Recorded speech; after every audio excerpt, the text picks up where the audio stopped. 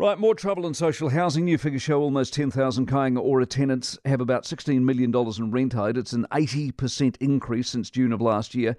Housing manager at Solomon Group, Bernie Smith, back with us. Bernie, morning. Morning, Mike. Now, if I'd said that to you before the figures came out, would you have a sense that rent is a problem, cost of living's a problem, people are having trouble paying the rent? Do you see that, feel that? Oh, yeah, for sure. Just before I left Monte Cecilia, I was asking the question, how come tenants aren't paying their rent when they're only paying 25% of their household income?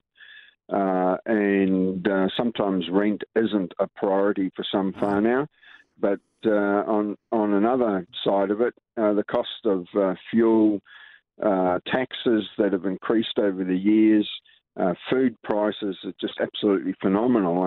And when you've got children, you've got to put food in their bellies. You've got no choice. Difficulty with that, isn't the benefit, though, inflation adjusted, and it's already been boosted as well. So are we looking at the priority as opposed to, I mean, you've had your pay rise to cover your so-called cost of living, haven't you, or are I being unfair? I think it goes two ways, Mike. I think the cost of living hasn't actually kept up with inflation.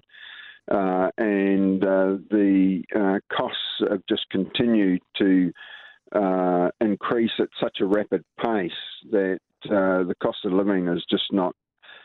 Well, it was long overdue. It was delayed. They held it back a year, a percentage of it. So, you and I know that when something isn't done for a year, it costs more to do it a year later. So there is a bit of catch-up to do. But I think there needs to be a bit of analysis around why they're not paying rent when 25%, it represents 25% of their household income. And in Auckland, for Monte Cecilia tenants, that represented about $150, $250 a week. Yeah. And you and I know that we'd love to have our mortgages at 25% of our household income. Correct. Or pay rent. We would have reserves. So I think some families do need support with better budgeting. But I don't want to be unfair on that because costs have just duplicated multiple times over. We are all living through that at the moment, aren't we? Appreciate your time as always, Bernie. You have a good weekend too. Bernie Smith, housing manager at the Solomon Group. Yeah, 97% of state housing tenants qualify for income-based rent. It's usually around 25%, and the government, you and I, pay for the difference.